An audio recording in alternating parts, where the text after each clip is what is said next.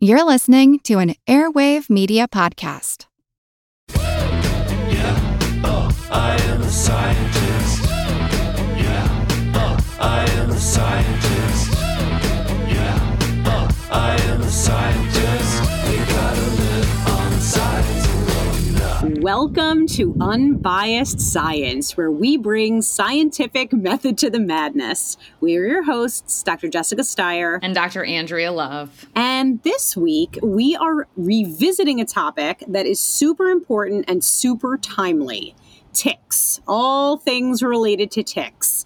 Before we get into that, just a reminder that if you did not tune into last week's episode, you're really missing out because we tackled a tasty topic of sushi. We talked all about risk of foodborne illness from sushi. We talked about the sushi grade label. All kinds of good stuff. We told some, embarrassing personal stories about experiences being sick from fish-related food poisoning. But anyway, definitely go check that out if you haven't already. So you may have noticed that I am not indoors right now. I'm outside. I'm actually on my balcony, which is pretty appropriate for today's episode since right over my shoulder, you'll see the woods. We often go hiking back there, and I come back with ticks, and I frantically message Andrea to talk me down and to, debunk a lot of misinformation and fears around ticks.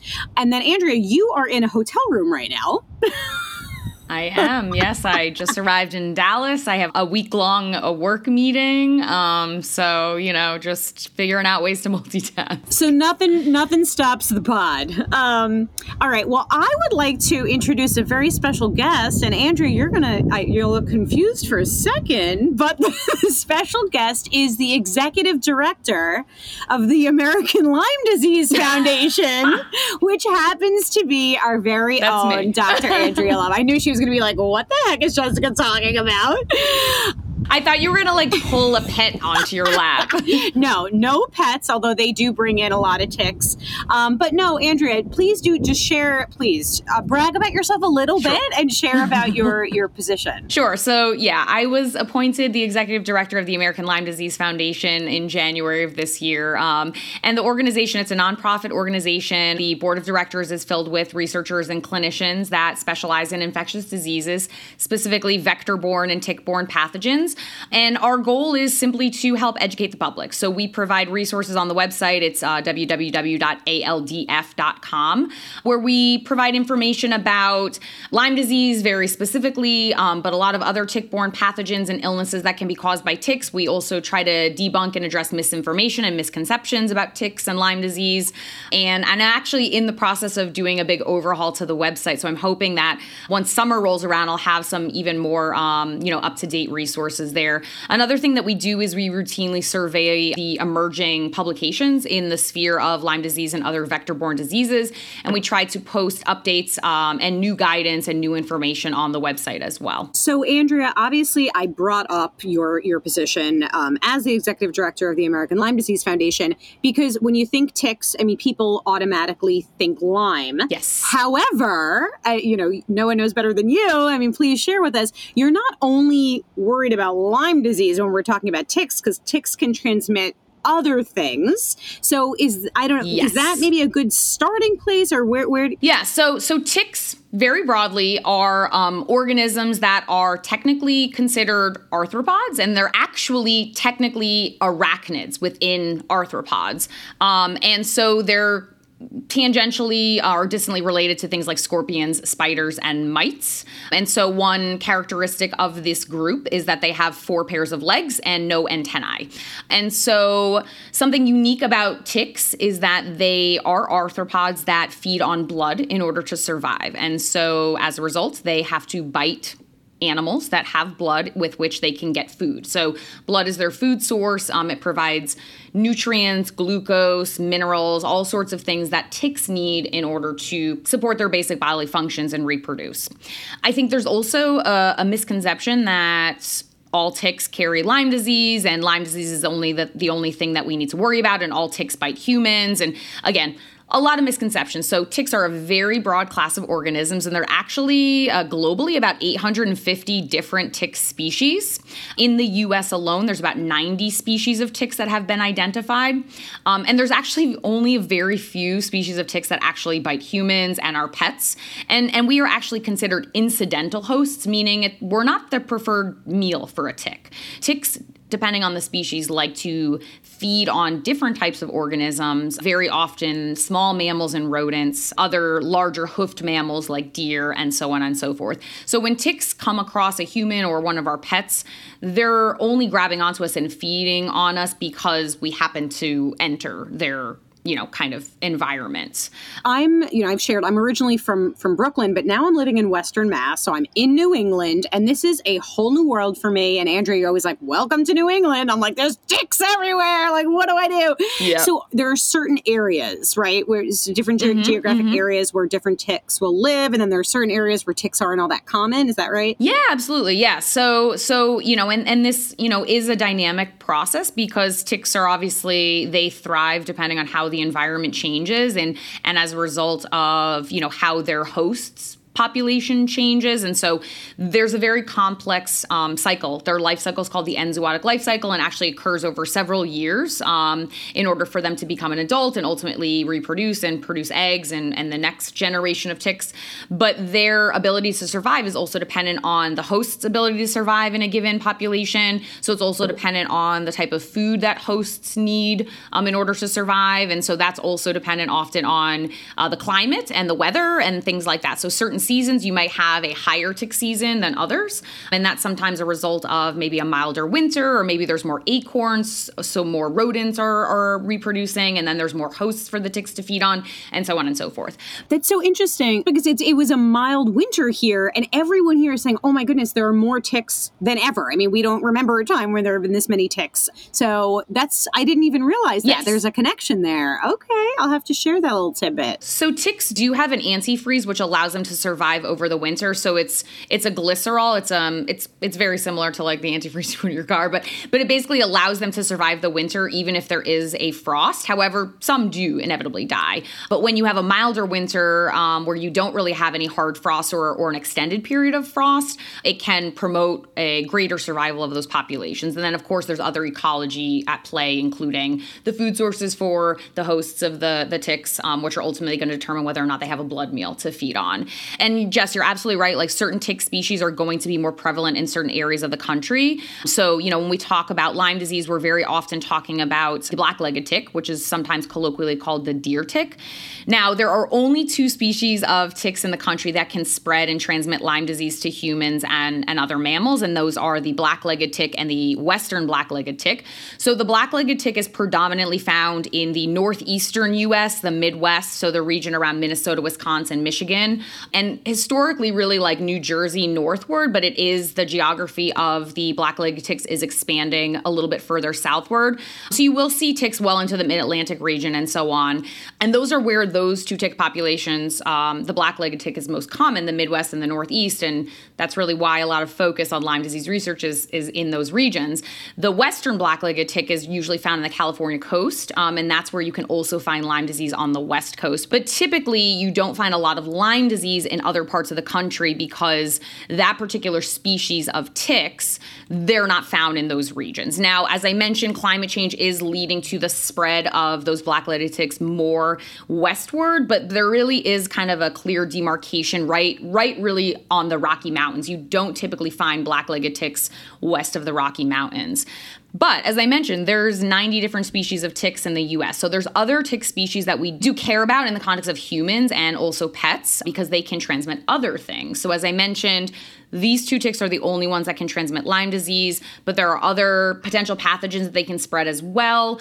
We've done some posts on that, but there's other ticks as well. So the Lone Star tick is predominantly found in the southeastern U.S. It's less common northeastern, but again, the geography is expanding a little bit, especially with development of lands and human movement. And the female is a very aggressive tick. That's the one that's brown with a white spot or a yellowish spot on the back.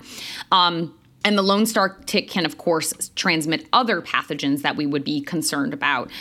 Things like bourbon virus and Ehrlichia and tularemia. So those are other things we want to be conscious of. We also have the brown dog tick, which is pretty much found everywhere. And the brown dog tick is one that is swells up. It's one of those really, it gets really engorged when it fills with blood.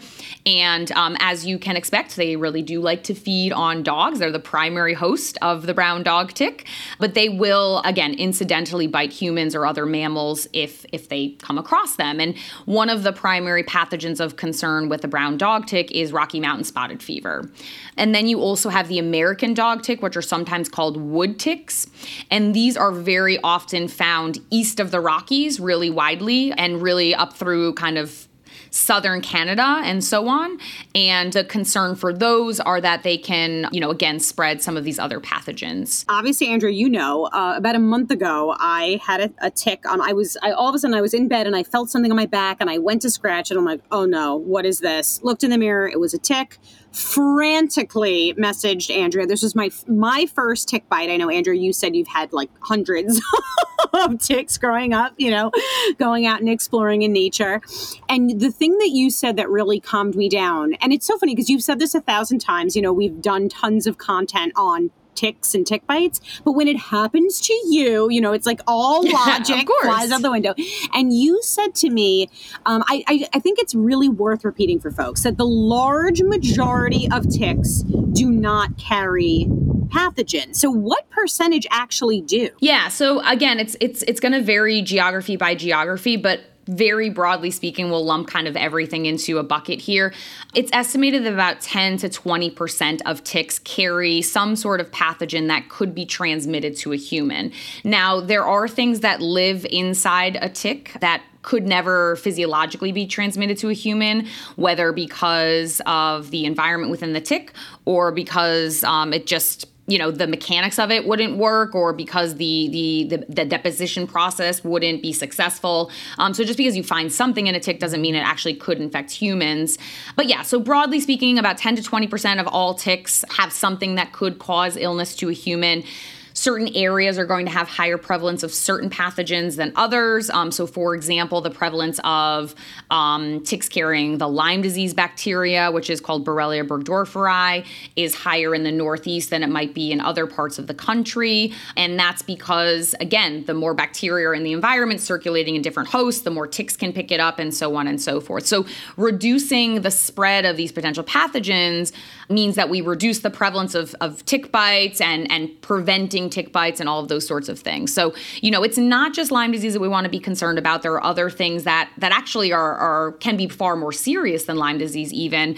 Lyme disease is a bacterial infection that can be treated with antibiotics. There are some rare but concerning viral infections that can be transmitted by certain ticks. A couple of examples would be Heartland virus and Powassan virus. Those are transmitted by two different tick species, but of course, we know viruses, there's no treatment options, and there's other bacterial infections as well. So anaplasmosis is caused by a bacterial pathogen. Rocky Mountain spotted fever is caused by a bacterial pathogen. Tularemia also caused by a bacterial pathogen. And then there's also a parasitic infection. So babesiosis is another example of a parasite that can infect people through tick bites. So again, not just Lyme disease, other things as well, but not every species of tick can transmit the same combination of pathogens, and certainly not every tick is infected. And Andrea, you have developed so many incredible posts and so much incredible content on Lyme disease. If that is the thing that people are talking most about, even though, as you said, there are so many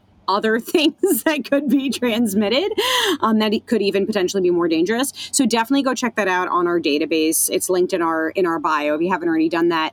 And one thing I don't know that this that we want to talk about it here now, but just really emphasizing what you just said, that Lyme disease is treatable. It's a bacterial infection that is treatable with antibiotics.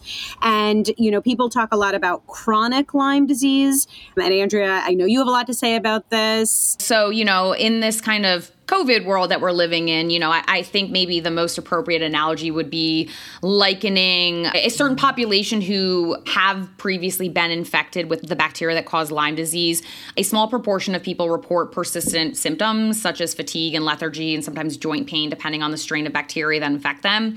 And unfortunately, it's been promoted by some individuals without evidence that this means that there's a chronic infection. And so these people are taking potentially dangerous and harmful long-term antibiotics and all sorts of other treatments to treat this chronic infection, when in reality, it's what we call post-acute sequelae. So the official word is post-treatment Lyme disease syndrome, which basically means you've done your treatment, you've killed off the bacteria, but you still had some tissue damage from the infection itself, and those can present as some persistent symptoms. It's a very small proportion. It's about 10% of individuals that experience this, and that typically does self-resolve within 6 months to a year after having Lyme disease. So again, there's no such thing as a chronic infection with Lyme disease, and unfortunately there are some bad faith actors that do propagate this misinformation and profit off of it. And I think the reason that we talk about this so much is that it's frustrating that if someone is suffering, if there are some chronic symptoms that someone's experiencing and you're being told that it's chronic Lyme, I mean, it's likely there's something else going on that's being ignored and not properly diagnosed and treated. And that is obviously dangerous. This is not intended to shame. A lot of people, chronic Lyme is something that I didn't realize it wasn't a thing until you schooled me. I mean, I had no idea. So Andrew, I guess I just wanted to also flag that the other thing that you said to me that I didn't know, and I think it would be helpful to talk about for folks, is that when I had my bite, you said, well, how long has it been attached? Ticks have to be attached for a long time in order to transmit the disease. So can you talk to us about that and like the feeding process and that whole thing? Yeah, absolutely. So first of all, ticks like to live in tall grasses and wooded areas because that's where they're most likely to come across a host, right? They're looking for, warm-blooded animals. So typically we're going for mammals, often small mammals, but some larger mammals depending on the tick species. But they will also feed on birds and occasionally reptiles and amphibians if they come across them. And so one of the misconceptions is they fall out of trees. That's not a thing. Ticks crawl up things in order to find a host. And so we're looking, they're going to be most predominant in grassy areas, especially those with tall grass or shrubs or lightly wooded areas. And so typically what's going to happen is I'm really excited I get to demonstrate this again, but they start a process called questing, which means that they crawl to the top of a blade of grass usually, and they let go of their first pair of legs and they wave them. Sometimes their first two pairs of legs, and they wave them around and they're looking for something, an animal to walk by that they can grab onto. And they actually can sense this by temperature and carbon dioxide changes, which indicate that a mammal or an animal is nearby them. And so once the eggs hatch of a tick, now they emerge as the larva and they need immediate blood meal. So they start to quest as a larva. They go through this feeding process the first season. They emerge in the spring as nymphs. They need another blood meal that next spring, and then they do the same once more time. The next spring they emerge as an adult, and that's essentially their life cycle, at which point they're going to be able to reproduce.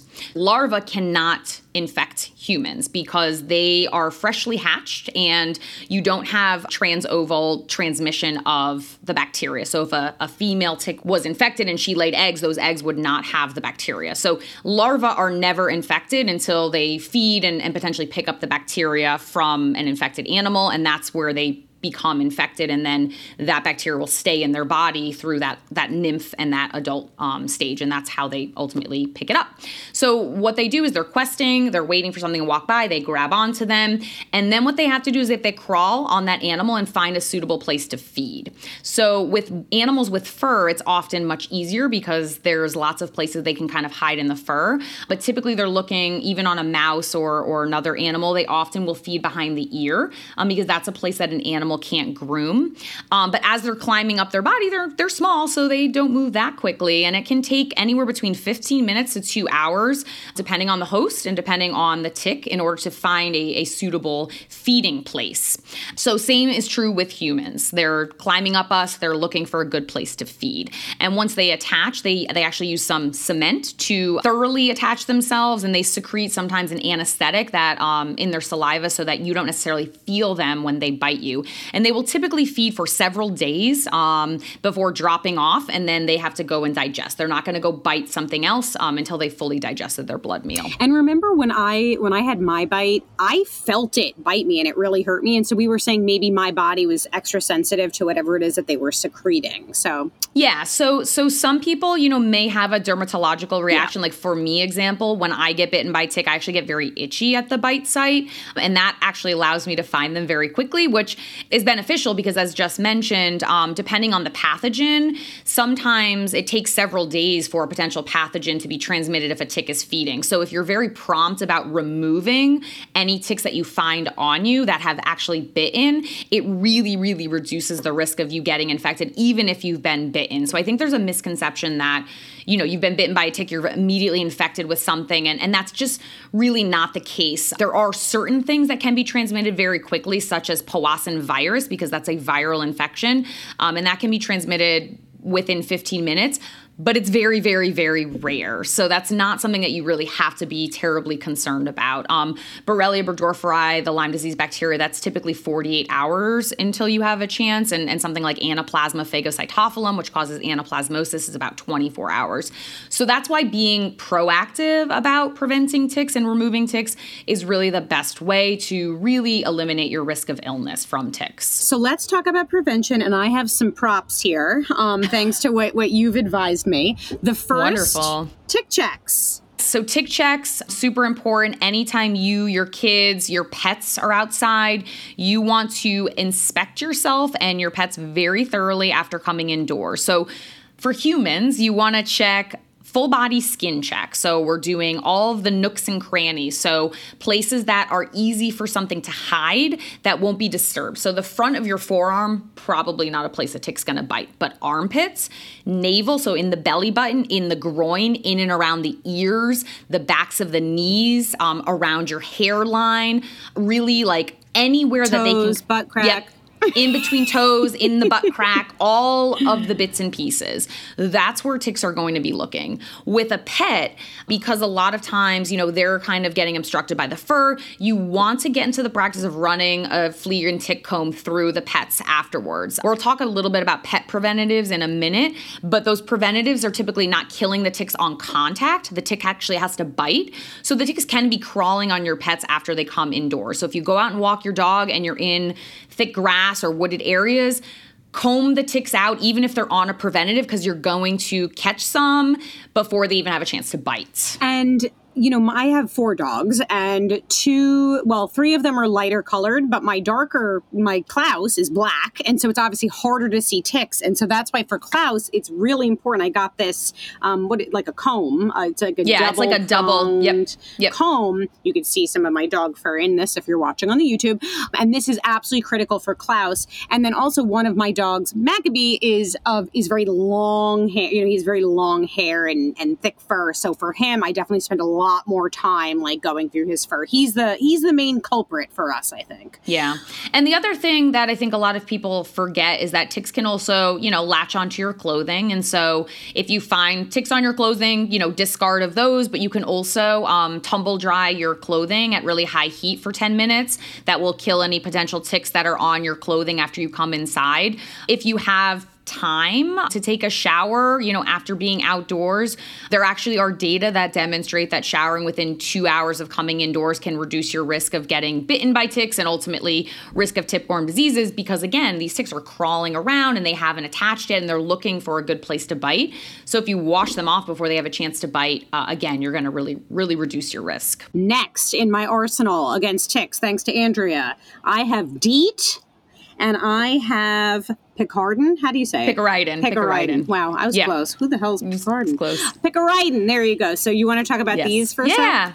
So DEET and Picaridin are what we consider to be insect repellents. And so what they do is they actually mask our scent a little bit so that ticks they don't recognize us as frequently. And so these are two substances that you would apply directly to your skin. For DEET, the recommended concentration is about 20 to 30% concentration of DEET, and that will be effective for about 8 hours for ticks. And picaridin, you want to use a 20% picaridin. Some people prefer picaridin because it has a little bit less of an odor than DEET. They're both highly effective. There are some websites that will also mention things like oil of eucalyptus. Unfortunately, these essential oils, these natural, there's not a lot of data that demonstrate that they're effective, particularly on ticks. So I would really recommend sticking with the ones that have demonstrated safety and efficacy data, which are the DEET and the picaridin. And let's give our disclaimer, DEET is not the same thing as DDT. Correct. Yeah. DEET is very, very safe. It's not harmful to the environment. It's safe for pregnancy. It's safe for kids 2 months and older. And kids can use anywhere from 10 to 30% DEET safely.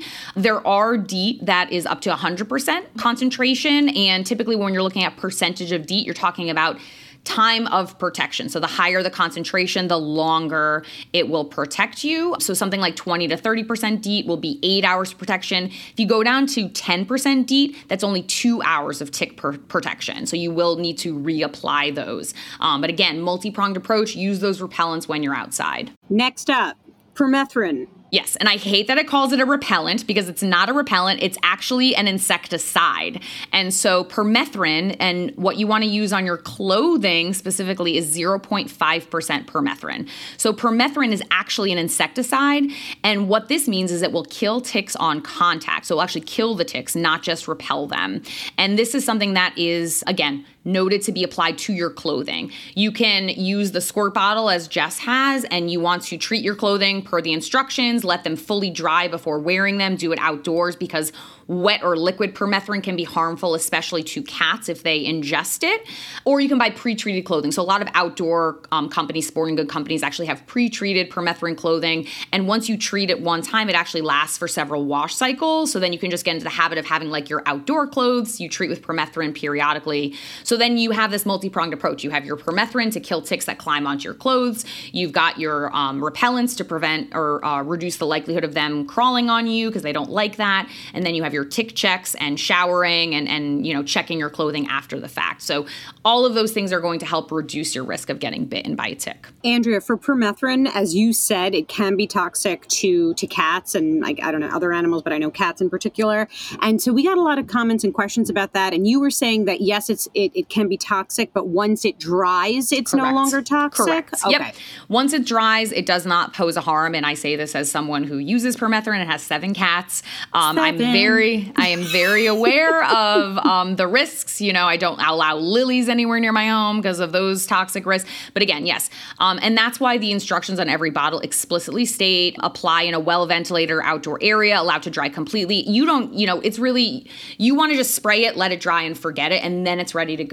Because you don't want to wear wet permethrin-treated clothing either. It's not going to be effective until it dries. Okay, so now let's say you did all of this, but you still have a tick on you. What do you do? So you got to remove it as quickly as possible. And again, that's why, periodic tick checks, if you just have an outdoor lifestyle, is always good because, again, they're climbing. Sometimes you might not see them.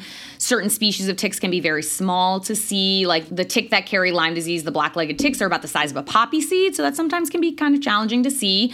So if you do find a tick bitten, you want to remove it as quickly as possible. And you want to only use mechanical removal. So you want to use high-quality tweezers. What you do is you pull the skin taut. You use the tweezers to get as close to the mouth parts that are embedded in the skin as possible. You grasp firmly and you pull up with a smooth motion. That's going to ensure that you remove the mouth parts and you remove the full body of the tick.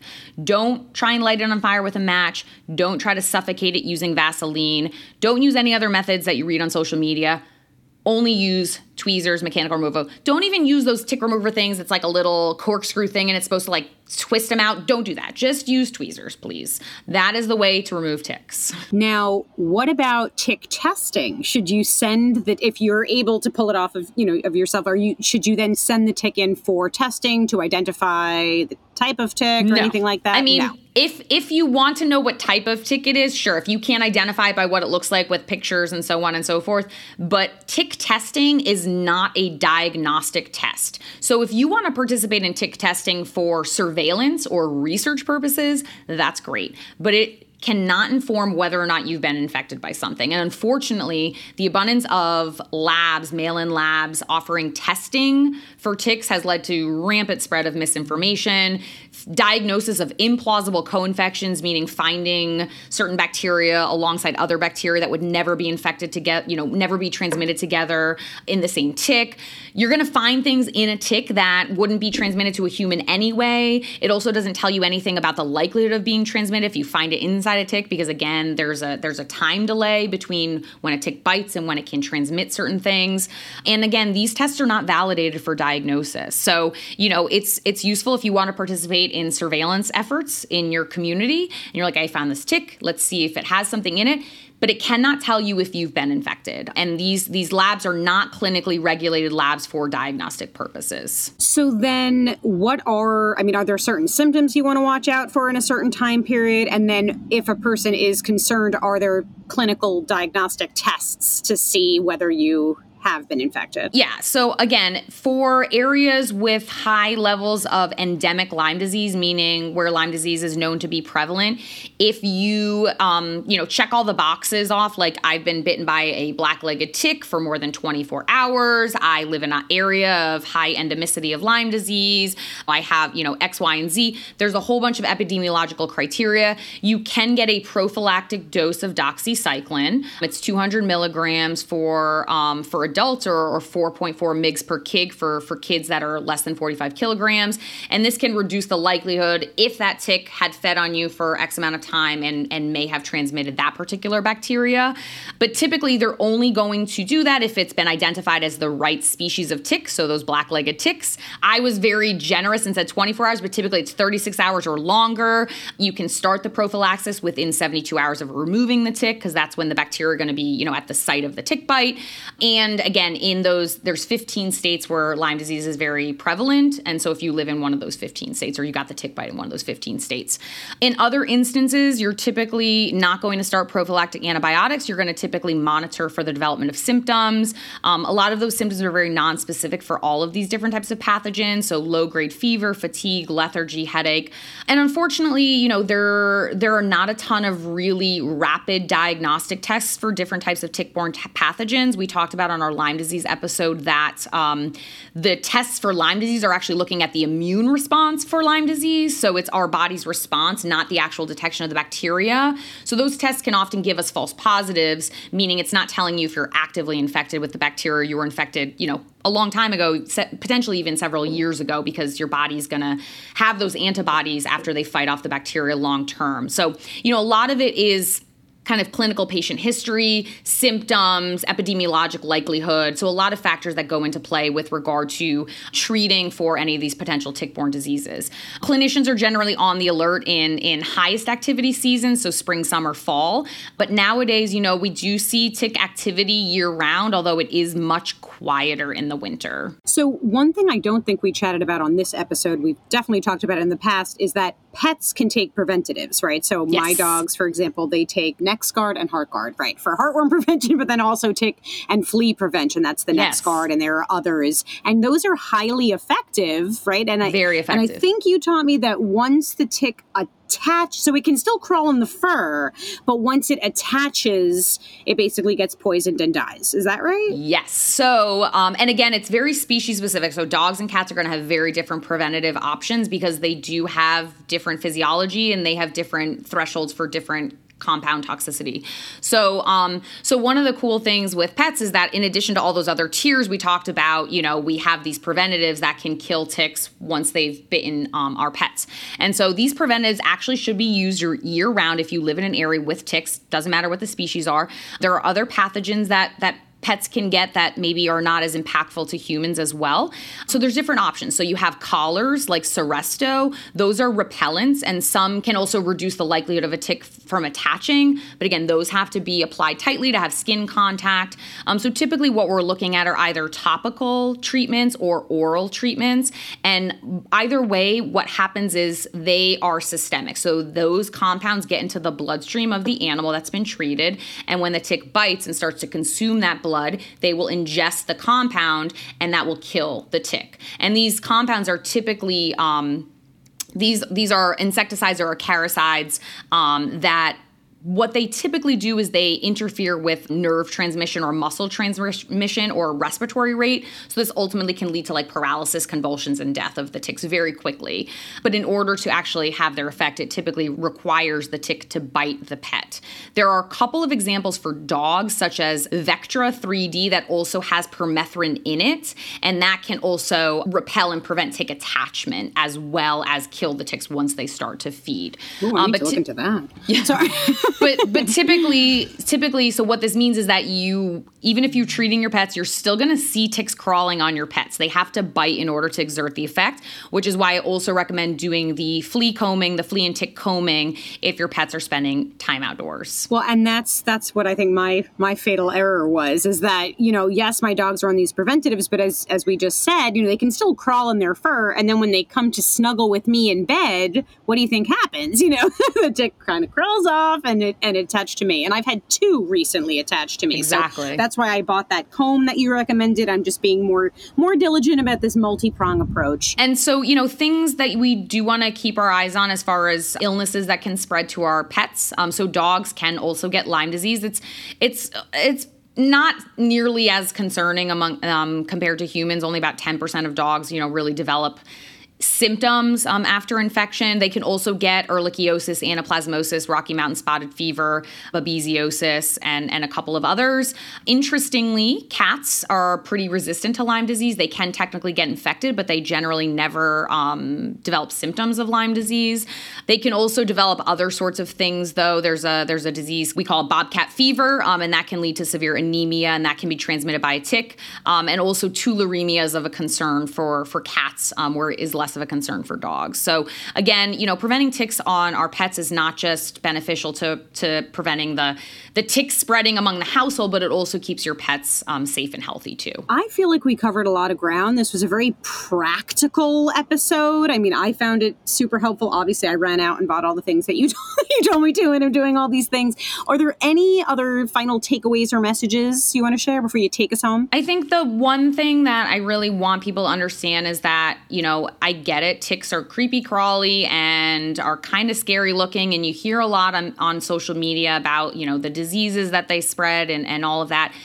But in reality, if you're very proactive and pretty vigilant about, what you do when you spend time outdoors and, doing all of these preventative measures, you're really no higher risk than someone who's not spending time outdoors. So, don't let these things sort of like paralyze you with fear or, have you anxious about going outside and spending time outside. You just have to take a couple of extra steps to ensure that, you and your family can enjoy the great outdoors safely. Again, I'm an anecdote, but I've been bitten so many times I can't even count. We used to collect ticks for studies by dragging cloths in tall grassy fields. We're covered with ticks. And, again, you're very proactive, quick showers, tick checks, tick removal, and you can stay pretty safe. All right, Andrea. Well, thank you for all this really incredible information. And with that, can you take us home? Yeah. So thanks for tuning in today. We hoped you learned a thing or two. And if you do want to check out the work of the American Lyme Disease Foundation, we have a website. It's www.aldf.com. We are solely a donation-only based organization. If you want more unbiased science, please check out our Substack subscription. It's $5 a month, and it helps support our efforts to bring science communication to the masses. It also grants you access to our private Facebook group, our monthly Q&As, and you get to submit topics for future pod episodes. So check it out at theunbiasedscipod.substack.com. And please make sure to subscribe to our YouTube. We are now recording video for all of our episodes. Even if you're not going to listen to the pod on YouTube, just subscribing helps.